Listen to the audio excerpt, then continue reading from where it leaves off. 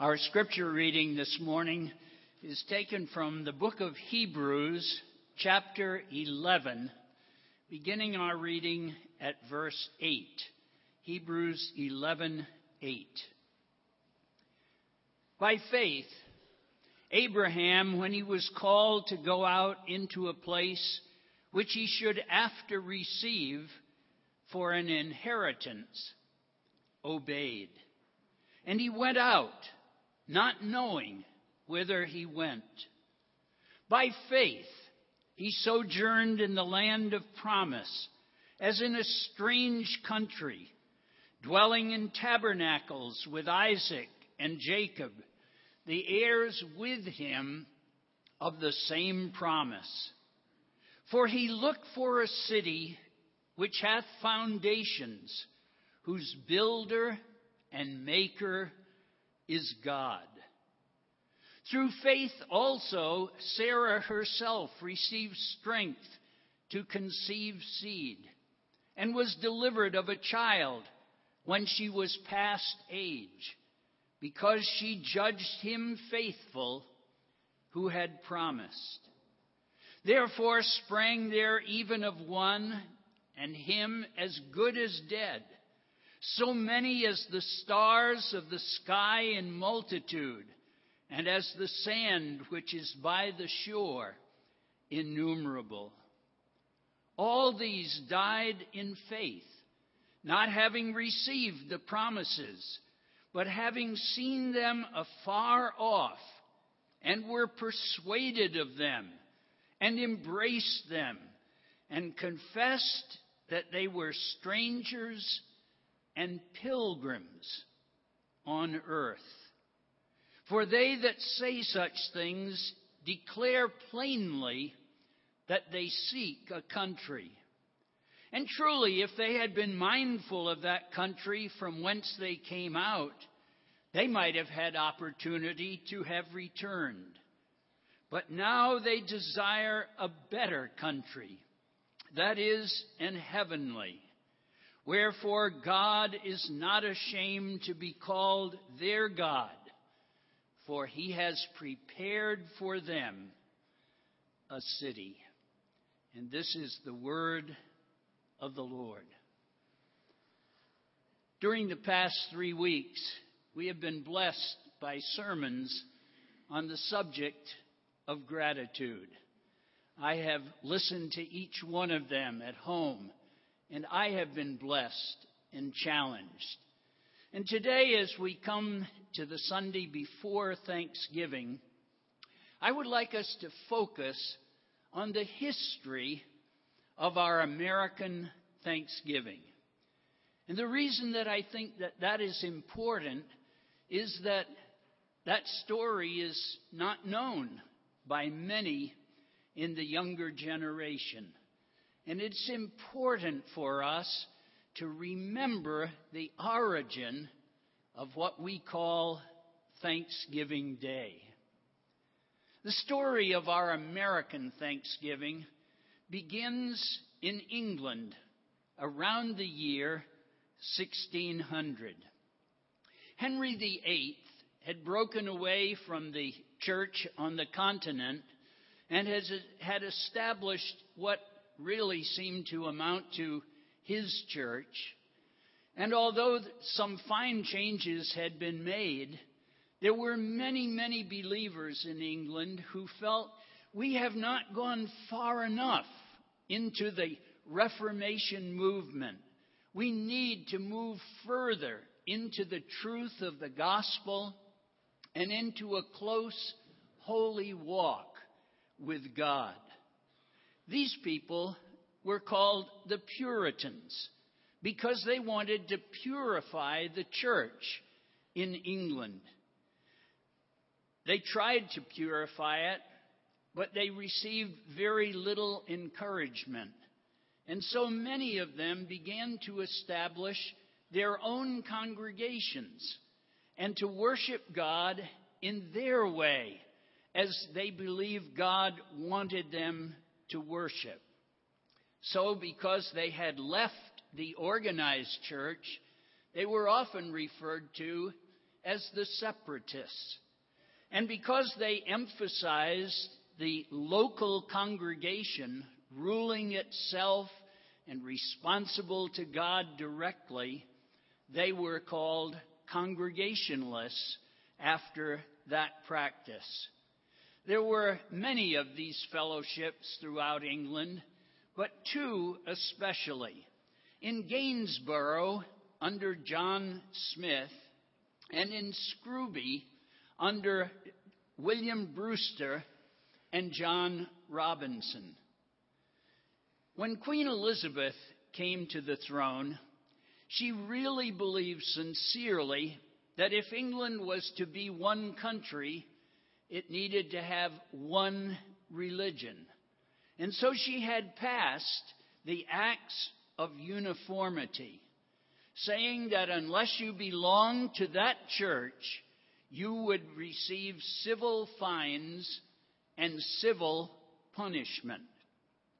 Later, when King James came to the throne, King James did one wonderful thing. He financed and encouraged the translation of the scriptures into the English language. For that, we will always be thankful to him. But on the other hand, he too believed that there had to be only one religion in England, and of these Puritans, of these pilgrims, he said, I will make them conform, or I will harry them out of the land. And that's exactly what he did. For these people were persecuted, arrested, punished, fined, and a few of them were put to death. And so many of these people said, we cannot remain in England. We've got to go somewhere where we can worship God according to the dictates of our own conscience as guided by the Scriptures. And so in 1607, many of them moved from England to Amsterdam in Holland. At that time, Holland was one of the very few countries in the world that allowed religious freedom. They gathered and met and worshiped in Amsterdam for approximately 1 year. And then they moved to the little town of Leyden. And John Robinson was their pastor. A few years ago, when I was a guest lecturer in Tyndale Seminary, just outside of Amsterdam, Marion and I took a trip down to Leyden and found there the tomb of John Robinson and saw where those early pilgrims had lived for approximately 11 years. But they were very difficult years. The pilgrims were very poor. They were living in a different culture than they were used to. The people who lived there spoke a different language, and they did not make it easy for the pilgrims. Now, one thing that they did while they were at Leyden was to really worship God. History tells us that a typical Lord's Day for those people would be worship from 8 a.m. until noon, then a little break for lunch, and then coming back to worship from 2 o'clock to 6 o'clock in the evening. I think that's why I like the Pilgrims so much. I would love that. I'm not sure you would, but some of us would really love that. The Pilgrims had a reputation for honesty there in Holland, and though they were very poor, and though they were loaned money with high interest rates, they paid off every penny that they owed. And they lived together in harmony and love and mutual support. But the one thing they could not do in Holland was to evangelize other people.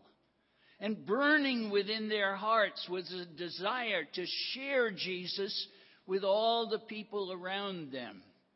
And so finally, driven by poverty, discouragement, and these limitations, they said, we cannot stay in Holland. We've got to go somewhere in the New World. And so they went back to England, or at least some of them did, and gained permission to settle in what they called the northern parts of Virginia.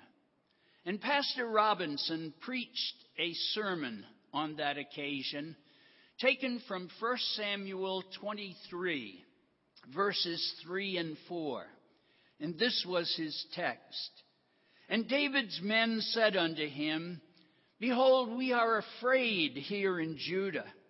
How much more then if we come to Keilah against the armies of the Philistines?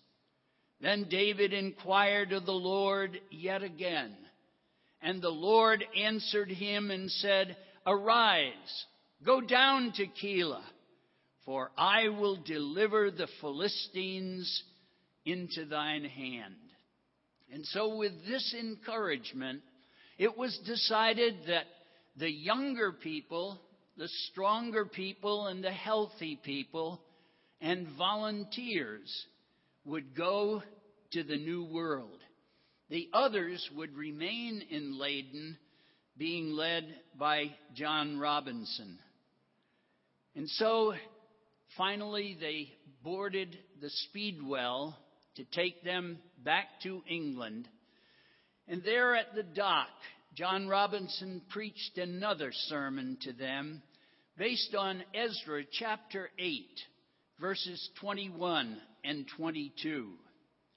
Then I proclaimed a fast there at the river of Ahava, that we might afflict ourselves before our God, to seek of him a right way for us, for our little ones, and for all our substance.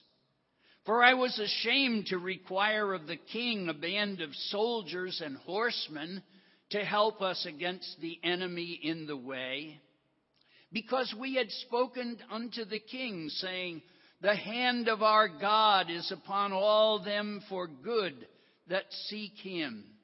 But his power and his wrath is against all those who forsake him.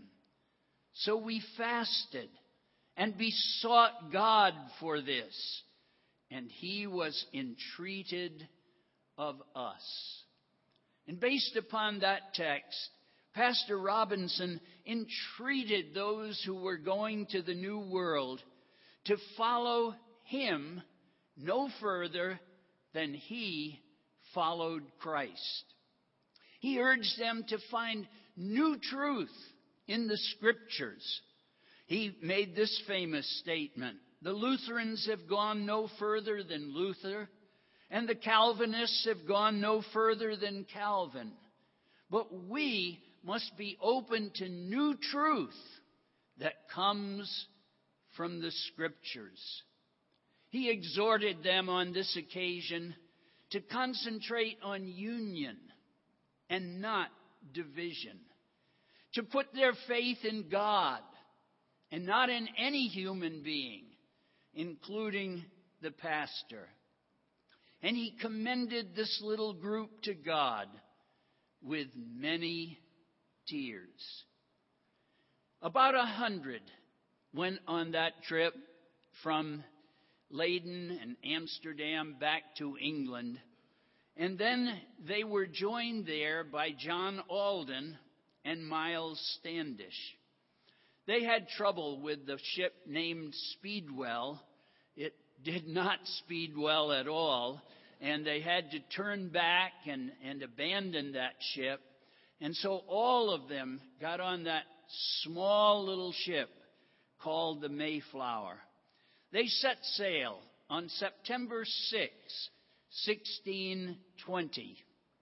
102 passengers, and they were 63 days on the Atlantic Ocean, facing storms and wind and all kinds of serious problems. The captain, who was not one of the pilgrims, made life unbearable for the pilgrims, teasing them, saying all kinds of vile things to them and about them.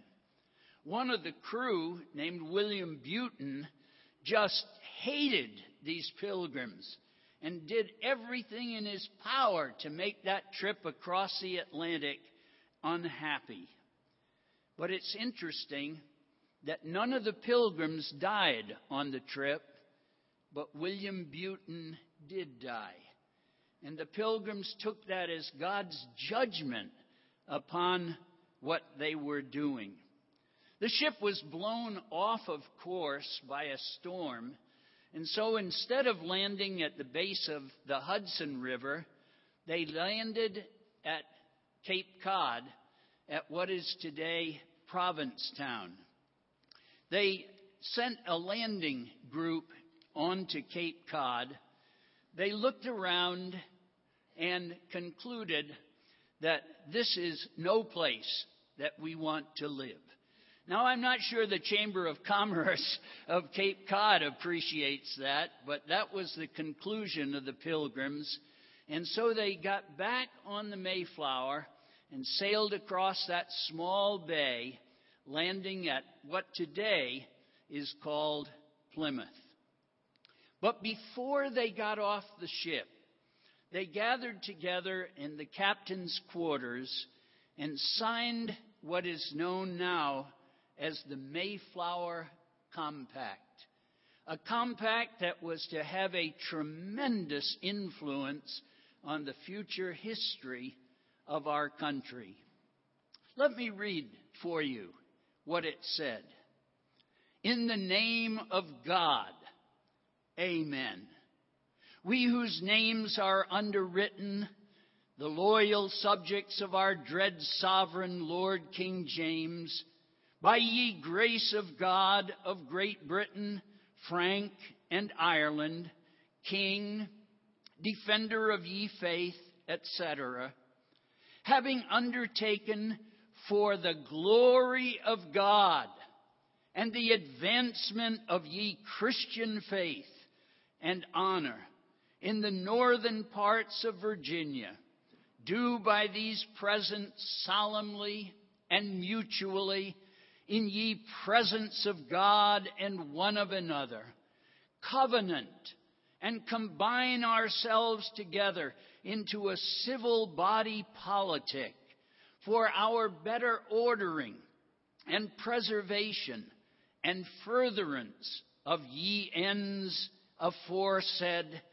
and by virtue hereof to enact, constitute, and frame such just and equal laws, ordinances, acts, constitution, and offices from time to time, as shall be thought most meet and convenient for ye general good of ye colony, unto which we promise all due submission and obedience. And 41 adults signed that great compact. They sent landing parties into what is today known as Plymouth, Massachusetts. And finally, on December 21st, 1620, they all went ashore. And that became a full day of worship and thanksgiving as they thanked God for his protection in crossing the Atlantic, as they praised God that now they could have religious freedom and be free from persecution. It was a great day. But the winter of 1620 and 1621 was long and hard. Just about half of the pilgrims died during that winter. Governor Bradford wrote, "It pleased God to visit us with death daily, and with so general a disease that the living were scarce able to bury the dead. You would have thought that they would give up at this point. Half of their number dead. But when the Mayflower returned to England in March of 1621, not one of the Pilgrims would go. And the reason was they valued freedom more than physical security. A lesson that I wish we could learn in our day. But new hope came in the spring of 1621. As the earth began to warm, spring began to come, they faced new opportunities. During March of 1621, 2 Indians came to visit them, Samoset and Squanto. And this is a very interesting story. For Squanto, when he was a boy of 12, had been taken by some English traders. The traders said, "Come on board our ship and we'll do some trading." But they took them prisoner and took them to Spain, where they sold them into slavery. So Squanto, as a boy of 12, was sold into slavery in Malaga, Spain. He was bought by a priest and lived for several years in a monastery. There they taught him to love God and to understand something of God's love. And when I was in Malaga a few years ago, that monastery was pointed out to me as the place that Squanto had been. Well, after a few years in Spain, he gained his freedom and went to England, hoping to get back to America once again. But he was delayed there, and during that time, he was taken in and loved and helped by many of the British people. He learned the English language and was able to speak English fluently. And when he came to visit with the Pilgrims in March of 1621, they were amazed because he said, "Welcome, Englishmen." And he spoke perfect English. But beyond that, Squanto taught them how to hunt, how to fish, and how to garden. And many historians believe that Squanto literally saved their lives, teaching them how they could exist in the new world. They had a wonderful harvest that year, and the people were so thankful to God. And Governor Bradford decreed October 24th, 1621, as a day of thanksgiving. They worked for several days preparing for it. The women were cooking food and preparing it. The men were out hunting and came back with wild turkeys and venison. And then on the day of Thanksgiving, Chief Massasoit and 90 Wampanoag Indians came to celebrate with them. Governor Bradford wrote, "The Lord sent them such seasonable showers that through his blessing there was a fruitful and liberal harvest, for which mercy they set apart a day of thanksgiving." And so that is the history of the beginning of our American Thanksgiving. It ended up being 3 days of feasting, celebrating, and thanking God for his blessings. As we come to Thanksgiving this week, it's my prayer that we who know the Lord would not let this become just a secular holiday, but that we might realize that it is a day of offering thanksgiving to our God. I have often threatened people, don't you ever call it Turkey Day in my presence. It's Thanksgiving Day. It's a day of giving thanks to our Lord. Well, others began to come from Leiden, from Amsterdam, and from England. And God continued to bless that little band of pilgrims at Plymouth. Later on, they merged with the Massachusetts Bay Colony, and that was establishing a pattern of freedom and constitutional living that gave us the blessings of our country. I respect and honor those pilgrims. They were great men and women of faith. And as I close, let me just point out some of the qualities of the pilgrims with the prayer that we might want to model that in our own lives. First of all, they had a depth of conviction. Romans 8:31 says, "If God be for us, who can be against us?" And in spite of all of the threats and punishments that came from the King of England, they feared the Lord and not any earthly power. We live in a day that lacks that kind of conviction, and we need to regain it and model it for our nation. Secondly, they modeled spiritual unity and family feeling. In Ephesians 4:3, the Apostle Paul wrote, "Endeavor to keep the unity of the Spirit in the bond of peace." The pilgrims like to describe themselves as part of the household of faith and the family of God.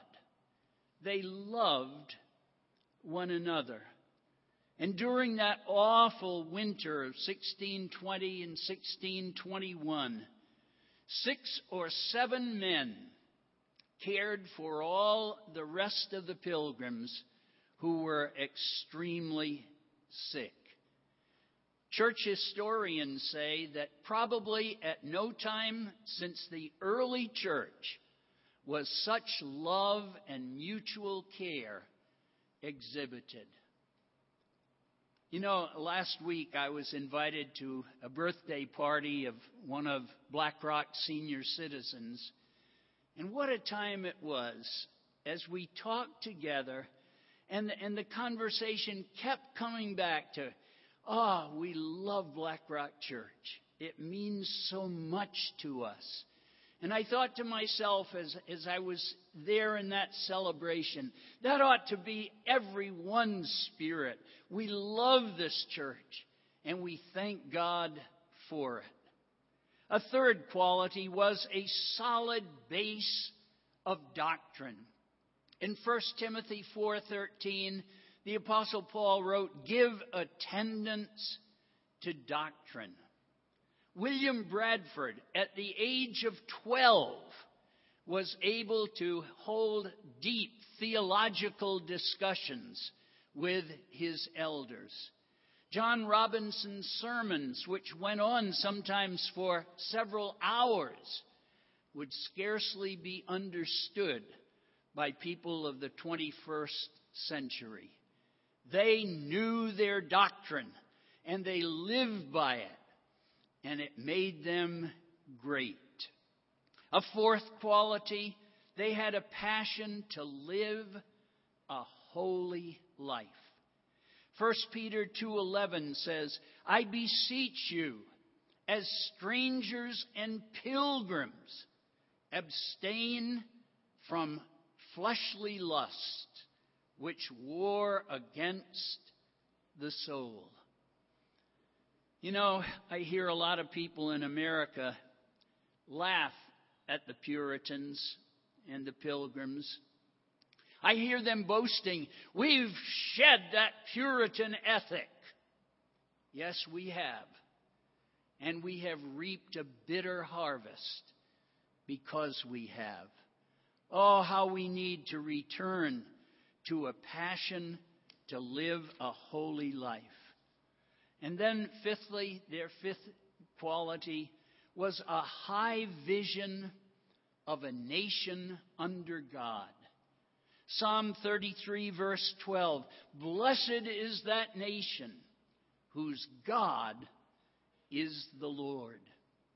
It was the deep, earnest desire of these early pilgrims to establish a holy commonwealth, a new Israel, a city set on a hill.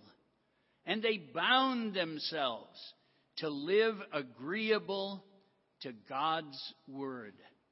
Their laws, and later on the Constitution of the United States, reflected the standards of Scripture. But today, we are losing that. And the Bible says, if the foundations be destroyed, what can the righteous do? I will not say that the pilgrim is dead, for he lives on in the ideals that rebuke our soft, complacent age.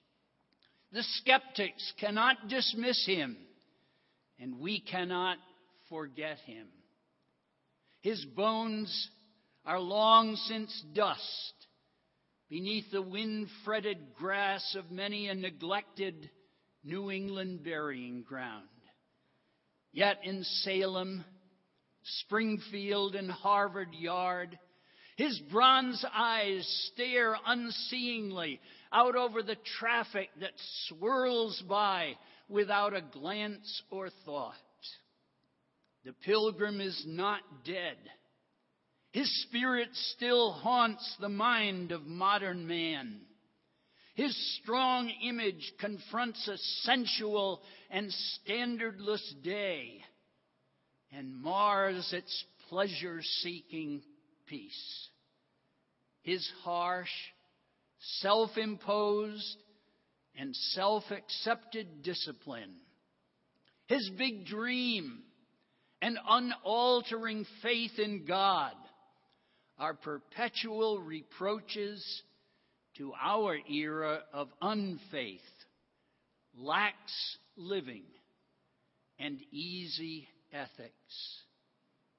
Today, when men and women of sensitivity pause to put their finger to the pulse of America, they can still feel the beat and throb of the heart of the pilgrim.